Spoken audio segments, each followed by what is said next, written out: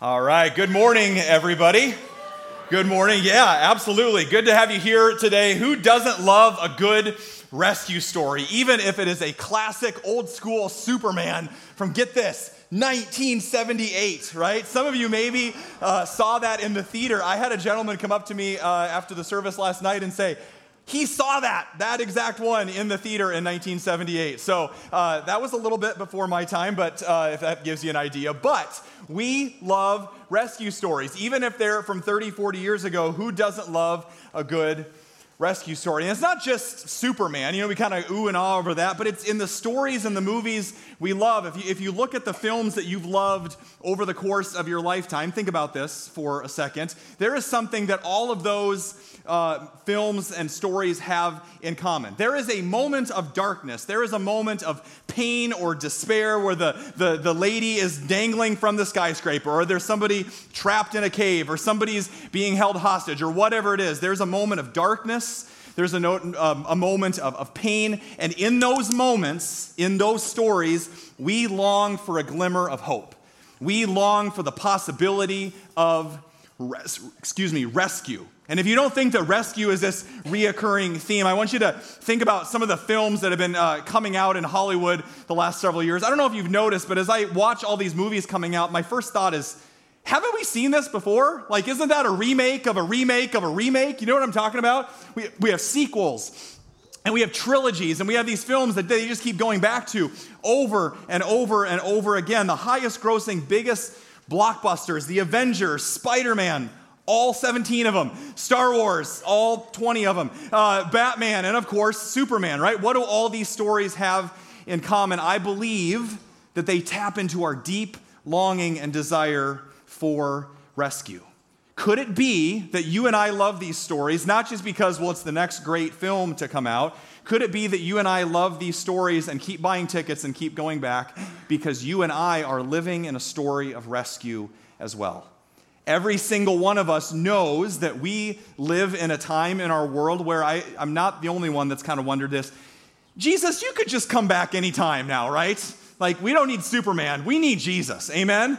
We needed him to come back and set things straight. There is a lot of darkness in this world. There's a lot of evil in this world. I'm ready whenever. I hope you are. And that could be whenever. But I want to be ready. We live in a story of rescue because, well, we have a rescuer.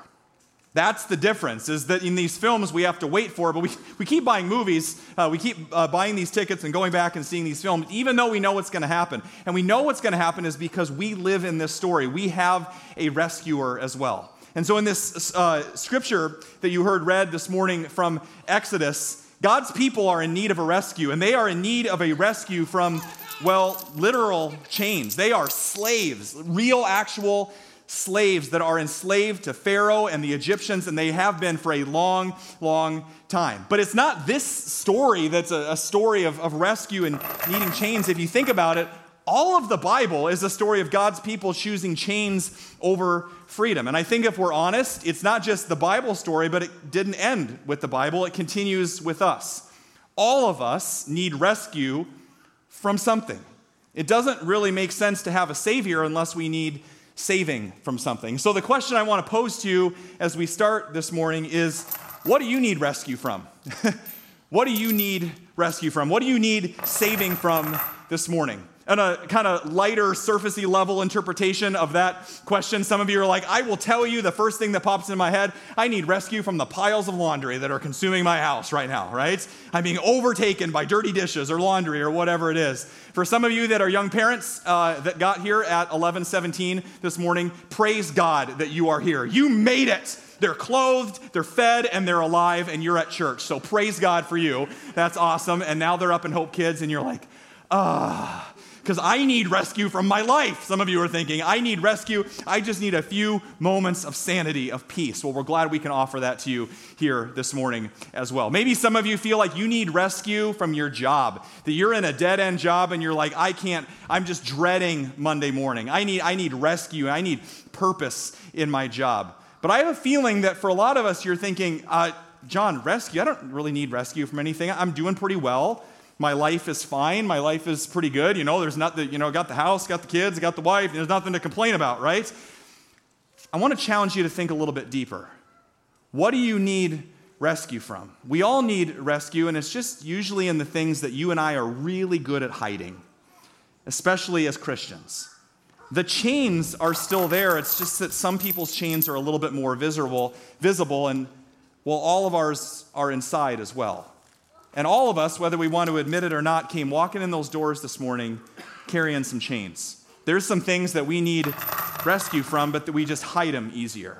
For some of us, we are enslaved to our work, and it is consuming us. We keep getting pulled back, thinking it's going to fill us up, but it never does. 60 hours a week, 70 hours a week, 80 hours a week, not taking your Sabbath, not worshiping weekly. I'm just going to go. I can't do it this week. It's not filling your soul. Some of you are looking for your value or your identity or your worth and maybe what another man or another woman can tell you. And so you are enslaved essentially to the opinions of others, and you need rescue. Some of you are maybe enslaved, honestly, to the mirror and what the mirror tells you in your own self-image. You've given permission to the mirror to tell you your value and your worth. You're enslaved to whatever controls you.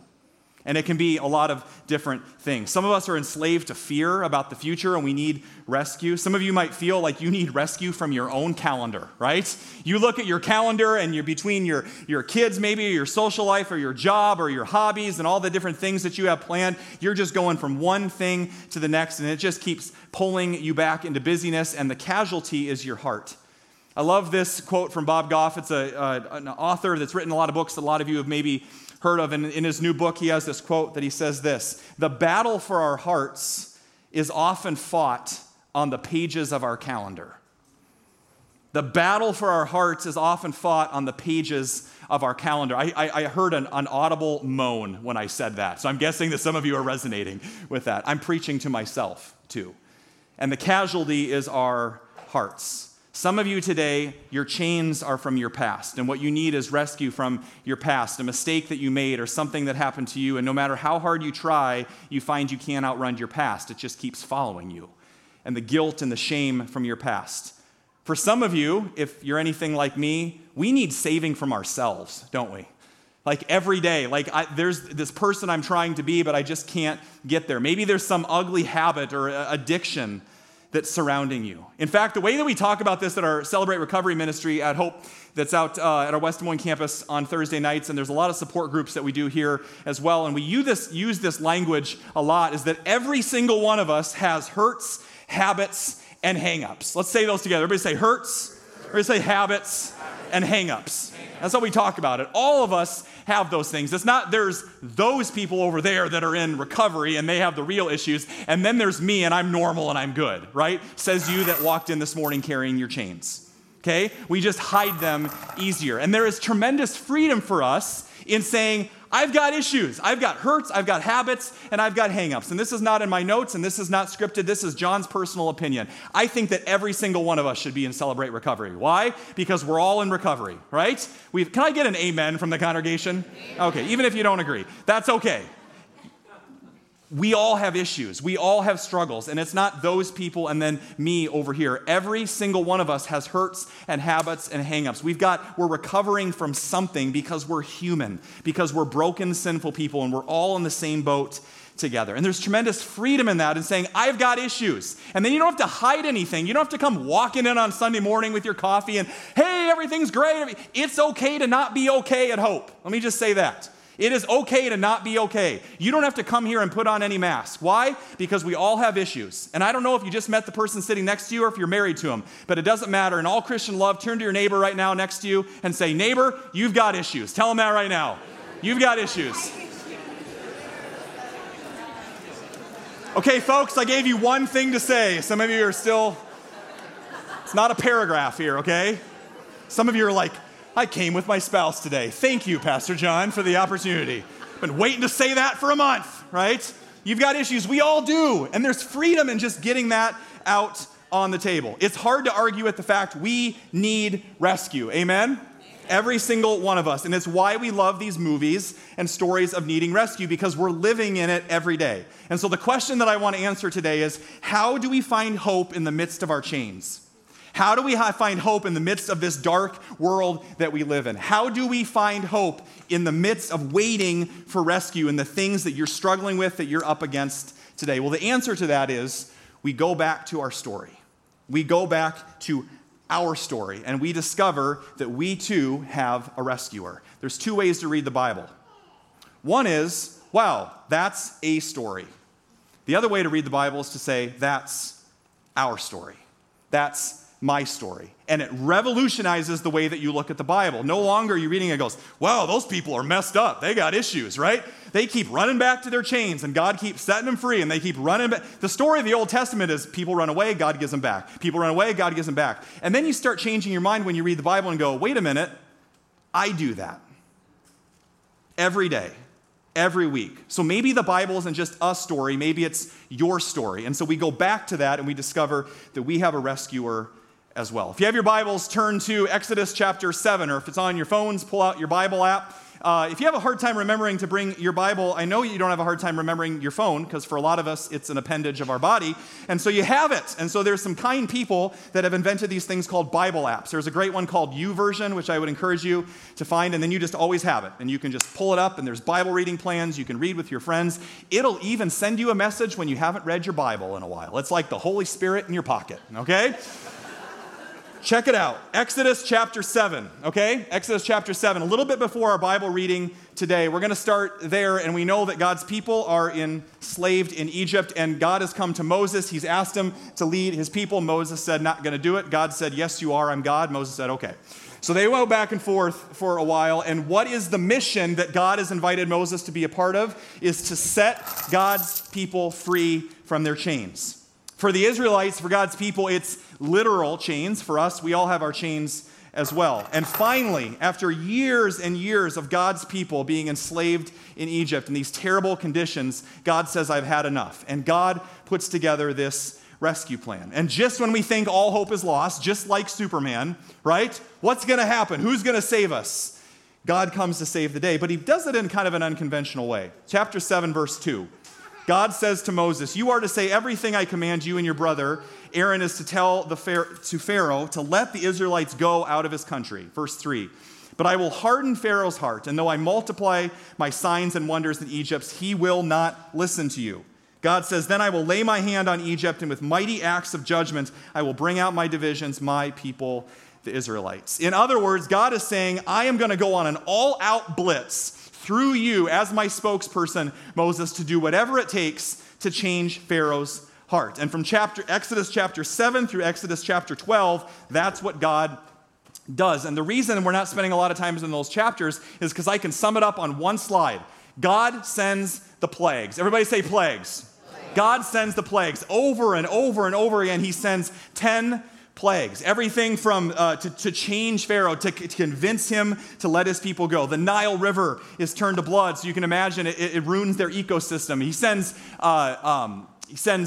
plagues of frogs and gnats and flies. All the livestock are killed, so it ruins their economy, their agricultural system. He sends boils. If you don't know what boils are, you don't want them. He sends hail and locusts and darkness. And again, these 9 plagues, we'll get to the 10th in a second, but over and over. There's 2 ways to look at this. Some of you have a really hard time with the God of the Old Testament because of things like this. You're like, seriously? I look at Jesus in the Jesus and God, right? They're both God. I look at Jesus and he's like, let the little children come to me, cheap Cabbage Patch dolls, like this Jesus. And then you look at the God of the Old Testament and you're like, this is some weird sci-fi movie gone wrong. Like, who is this God, right? It doesn't seem compatible. Do you believe that God can be a God of love and justice? Right? When Jesus came, he was a God full of grace and truth, and you can't have grace and love without truth. You can't have love without justice. Sometimes justice is love. So the other way to look at this, instead of, wow, what an angry God, the other way to look at the God of the Old Testament is, here is essentially the Hitler of his time. An enemy of God's people, an evil, cruel, murderous dictator. And God gives him chance after chance after chance to repent. 10 chances, actually. God could have just been like, done, let my people go. Like, boom, you're all dead, right? But he didn't. Time after time after time, God calls us to repent. And just as an aside, if you want to make this connection, God has unlimited patience for you. God sees inside of your heart, and for a heart that is longing to change, that is longing to repent. If you're like me, sometimes I'm guessing that you've had this thought go into your head. How many times is God going to take me back? Like, how patient is God? How many times can I come crawling back to the cross saying, God, I'm sorry, I screwed up again? God says, as many times as it takes, you can come back to me.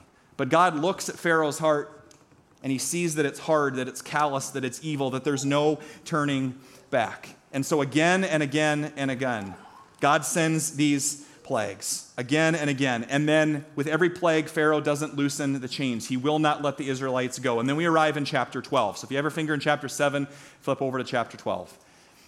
Finally, God tells Moses, I'm going to do something that will absolutely convince Pharaoh. God says, I'm going to send the angel of death.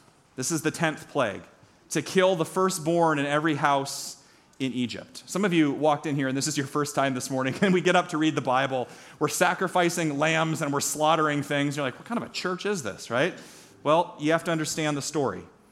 God still has a plan to rescue his people, even though the angel of death will come. And this is what God says to his people, his rescue plan. He says, I want you to take, as you often do when you worship, and they used to sacrifice pure, spotless animals. God says, take a pure, spotless, unblemished lamb and sacrifice it and eat that for your meal, which will become the Passover meal. But God says, take that pure, spotless lamb, sacrifice, eat that, and then in a hyssop branch from a hyssop tree, take that, dip it in the pure, spotless blood. You might want to get that. God's calling. And take that and dip it in the blood, and then Israelites over the top and the sides of your doorposts, of your door frame, put that on there. And when the angel of death comes, the angel of death will pass over. Props to our creative team, too, for this door. They had it shipped in from Egypt. It's right there. It's authentic. Just came in this morning. And the angel of death will pass over you. Essentially, and remember this phrase because we'll use it later, they are to be saved by the blood of the Lamb. They will be saved by the blood of the Lamb. And so this is what happens. The angel of death comes, and Pharaoh finally changes his mind. I mean, he realizes how big of a God that he's dealing with. And he lets God's people go for a time until he starts chasing them, and we'll get to that story to be continued next week. The angel of death passes over, and Pharaoh realized, I'm going to let these people go from slavery into freedom. And I don't know about you, but put yourself in the shoes of God's people that have literally been in chains their whole life. Their only identity is what I can do to serve the Pharaoh, who, by the way, called himself the Son of God. Who says the Old Testament doesn't have anything to do with the New Testament, right? Pharaoh calls himself God, and so here's these people, all they've ever known is slavery. Their identity is that they are in need of rescue. And can you imagine running free from your chains for the first time? I would imagine some of them, they didn't know what to do because that's all they've ever known. And the danger is that for you and I, our chains become normal too. And you came walking in here this morning like, yep, I got my chains. And God says, you know, you don't have to carry. No, I do. Because, you know, this happened to me back in college, or I made this mistake in high school or whatever. Well, I got to just carry them around. Being a Christian is just having more things to feel guilty about. So I'm just going to carry my chains around too. And God says, you don't have to. That's not how you were created to live. And just like the Israelites, you were made to run free. I think about the Israelites after the Passover meal as they leave Egypt for the very, very first time and what it would be like to run into freedom. I was trying to think about a practical example to help you think about this. I remember a story back in high school. I think it was my freshman or sophomore year. I was there. I was not on the track team because I don't understand why anybody would run for fun unless you're being chased. But some of my friends were on the track team, and one of my friends named Steve was quite the track star. And so he was in the 400-meter hurdles. And so the 400-meter hurdles is the last event of the track meet. So what do you do in a track meet when you're waiting? Well, you sit in the infield and you talk to all the other people and the other students from the schools. And so the 400 meters was about to start, and so the announcer guy was calling off the names. And where is Steve for his main event? He's sitting in the infield talking to the ladies from the rival school. So we were rolling story. You don't talk to anybody from South Hamilton especially not ladies, okay? So that was the rival school. So he's over there hamming it up with the ladies, and the announcers start calling out. There's 5 people in the race. So lane number 1, lane number 2, he starts naming it up, and he gets to lane number 5, Steve, and where's Steve? Steve's flirting with the girls over there, right? And so I have never seen my track coach, this is an odd thought because he's a track coach, but I've never seen my track coach run like he did at that time. And he sprints 200 yards over to the middle of the big football infield where the track is going around, grabs him from the back of the jacket from his windsuit and says, "Get over there!" I'm guessing that's what he said, but get over there. And Steve starts running. And as he's running, he realizes, I have my windsuit on. I have my tracksuit on. So as he's running, he's unzipping his coat, and he gets that off, and he chucks it over the side, but he's still got his pants on. Well, you can't run when you have your wind pants on. And so he's like, oh, forget it. I got to go, because the other people are like, in their starting blocks. And so he just wears his wind pants in the starting blocks, and he gets there, and the gun goes off. And he takes off, and he's doing pretty well for a while. The problem is when you have loose pants like that aren't tied, as you run, the pants go down. Okay? So as he's running, the pants just keep farther and farther down, so they're around his ankles, and he is losing ground. I mean, he's one of the best guys in the state, and he's losing ground. He's in last place, and it's almost like he had chains around his ankles, like he was just shackled and he couldn't run. And so about halfway through the race, he's like, fine, and everybody is cheering for him and laughing at the same time. And he just stops in the middle of the track, and he takes off his track cleats, and he had shorts on underneath. This isn't rated R or anything. He takes off his pants. I will never forget this moment. In front of the entire stadium, he just takes his track pants and just chucks them in the infield like that and takes off, and he still finished dead last. The moral of the story is, don't talk to girls. No, I'm just kidding. The moral of the story is, you were never meant to run bound by anything. And some of you have chains in your life, and they're in the inside, and they are bound around your heart, and you think that it's normal. You think that you have to live with whatever you're living with. That there is a picture of this man or woman of God that you have been created to be, and you have this race set out for you in your life, and it seems like every time you try to take off, just like my buddy Steve, you get tripped up. I want to beat this habit. I want to beat this addiction. I want to figure out how to work through the problems we're having in our marriage, this habit, this fear, this guilt that I feel, and it keeps tripping me up. And trying harder isn't going to fix it. The writer of Hebrews puts it this way, Hebrews chapter 12, verse 1. Let's read it nice and loud together.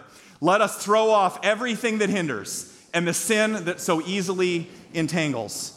So pastors go to seminary, and we do all these important things, and we read these books, and we were reading this chapter of Hebrews in a very important philosophical theology class one time, and I was in charge of reading Hebrews chapter 12, verse 1, and I laughed out loud in front of my seminary class, because every time I read that, I think of Steve chucking his pants off on the track. Like, that's what comes to mind when I read that verse. But that's the idea. You don't have to live like that. What's got you tangled up today? What's prohibited you from running? Every single one of us needs rescue. Every single one of us has chains. And the good news is that God is in the business of setting slaves free. And business is really good. It was thousands of years ago in Egypt, and it's really good for you this morning.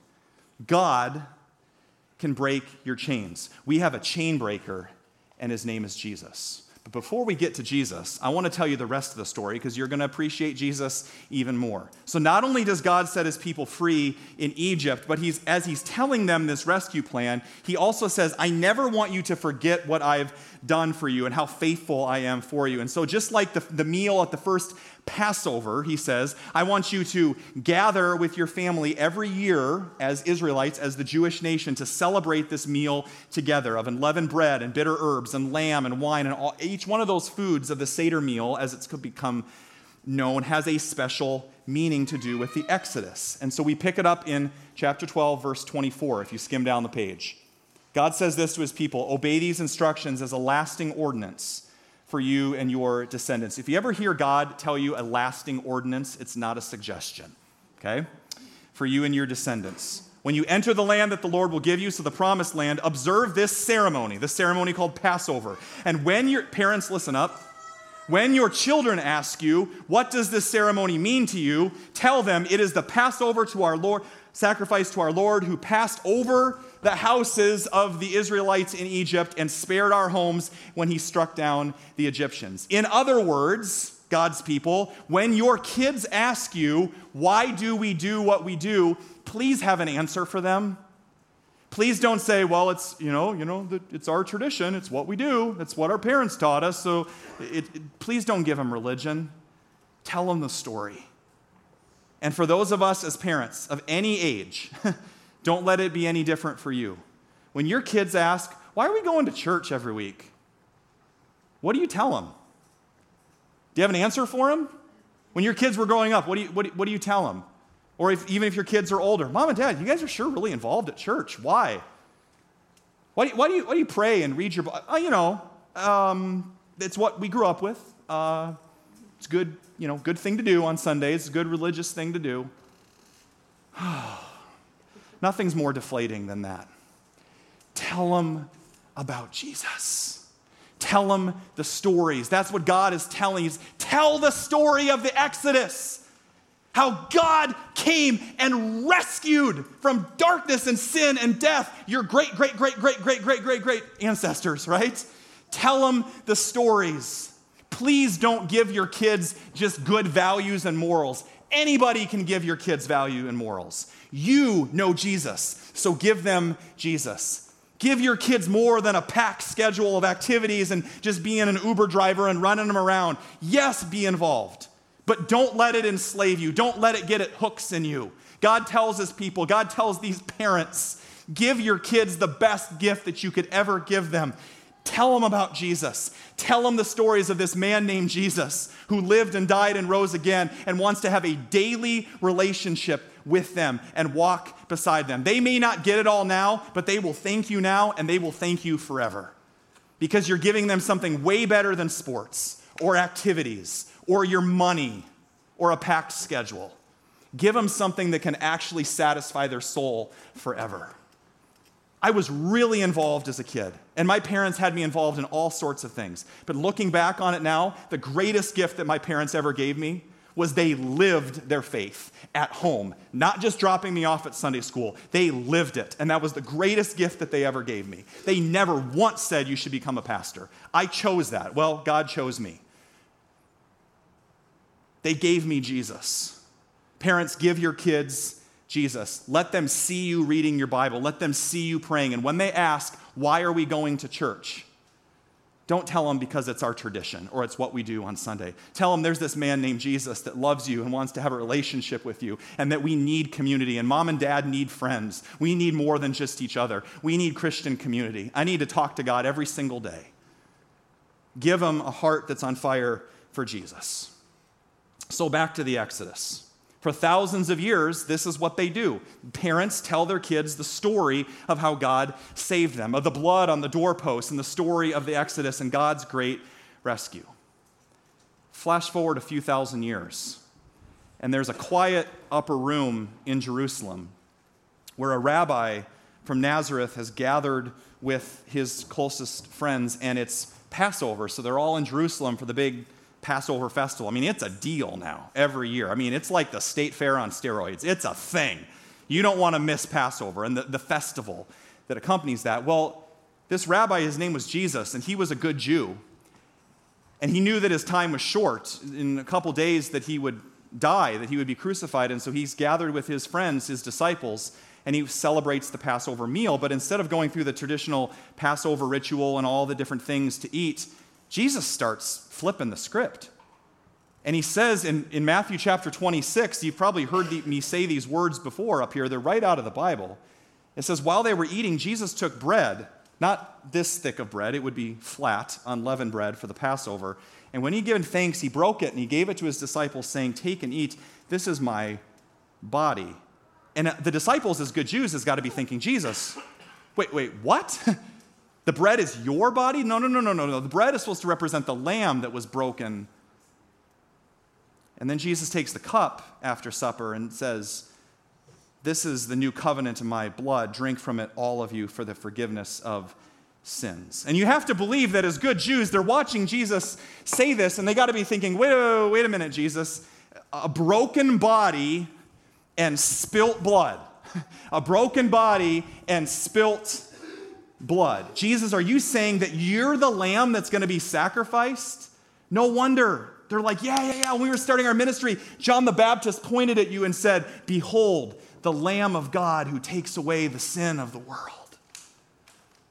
I love the Old Testament. You want to know why? Because it's all about Jesus.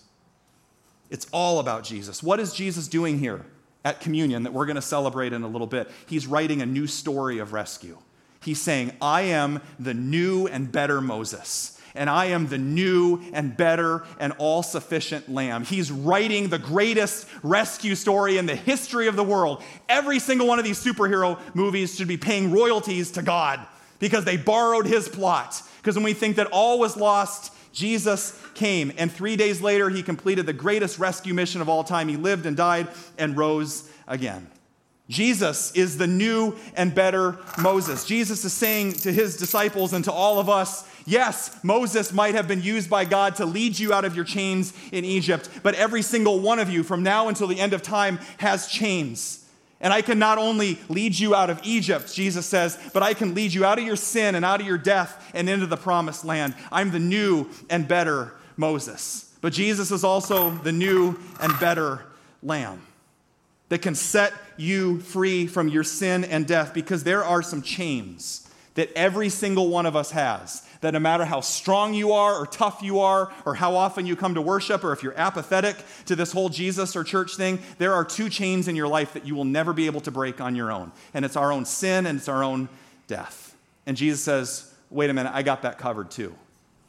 Jesus says, come here this morning to each of us. Come here.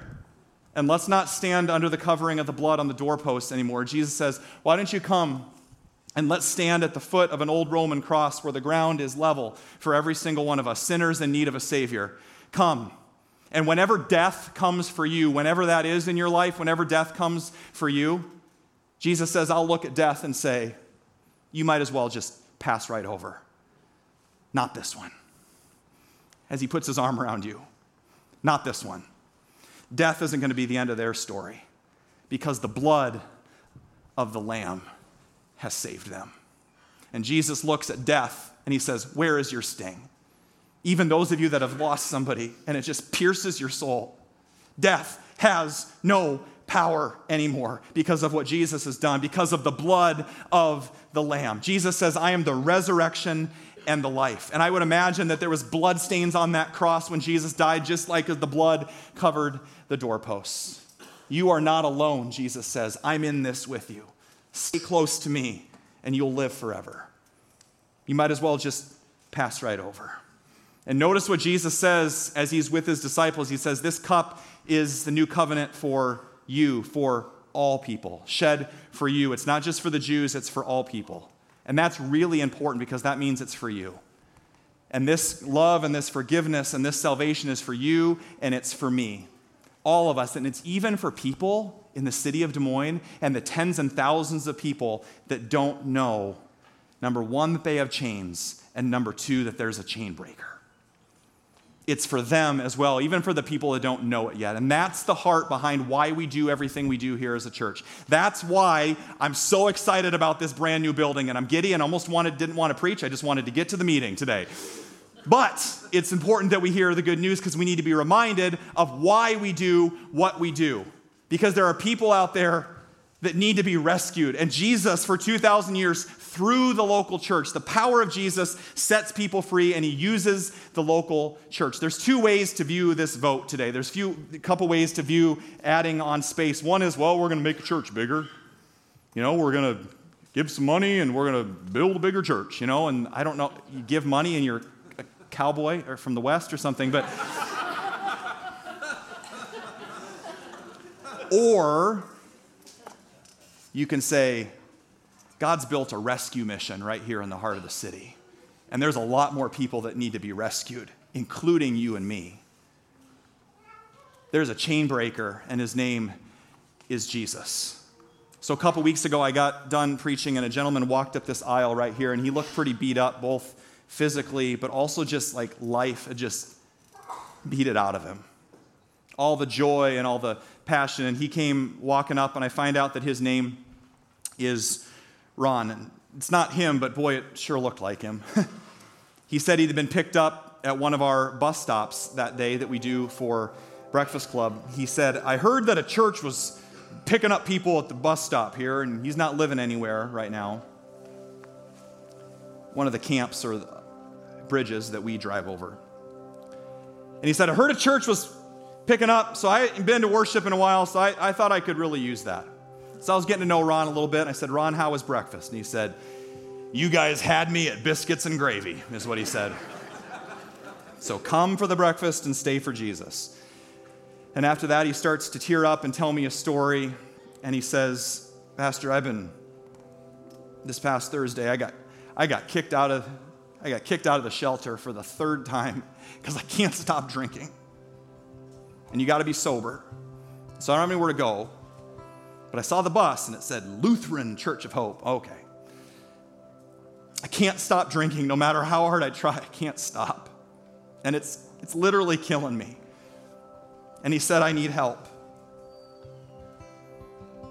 And all I could think of was my friend Steve. I think about that now, just running. Like my new friend Ron is just trying to run. And he tries to change and he tries to break those chains, but it's like there's chains around him. There's chains around his heart. And I look back at the clock as I'm like got my arm around this guy that I've never met. It's like 3 minutes till the 11 o'clock service starts because the pastor got long-winded or something.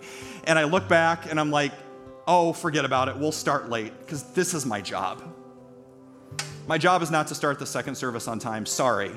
Ron's my job right now. This is why we exist as a church. And I just looked at him and imagine me being lost for words. Like, I don't know what to say, dude, right? And I just looked at him, I said, Ron, I don't know the last time that somebody's told you this, but you are so loved by God. You are loved more than you ever know. And I don't know why, I just started to cry in that moment. I said, Ron, I want you to look at that cross. And I pointed him to that cross, and I hope you look at it on a regular basis. And I said, because of what Jesus did on that cross, you are not just an alcoholic. You are a son of God. That is who you are. That's how God sees you. And he wants to rescue you from this. He has so much more for you than this. And I said, Ron, we're going to come alongside you, and we're going to get you some help. We're going to come alongside you as a church. And I remember in that moment thinking two things, and I want you to hear me loud and clear. And the reason I say this story, I am no different than Ron, and you are no different than Ron. It's very, very easy to say there's those homeless people that have alcohol issues. Sorry, but alcoholism isn't partial to your socioeconomic status. We just hide it better. Same as workaholism or whatever else you're into, whatever else has its grip on you today. And I said, Ron, I want you to look over there at the cross. That ground is level. That means that you've got chains and I've got chains. But there's a chain breaker for people like Ron and for people like you and me. That's why we do what we do. That's why we're adding on to our rescue mission. That's why it matters, because we're not playing church. Jesus is literally saving people in front of our very eyes. If you would just slow down and be used by God, he wants you to be a part of it.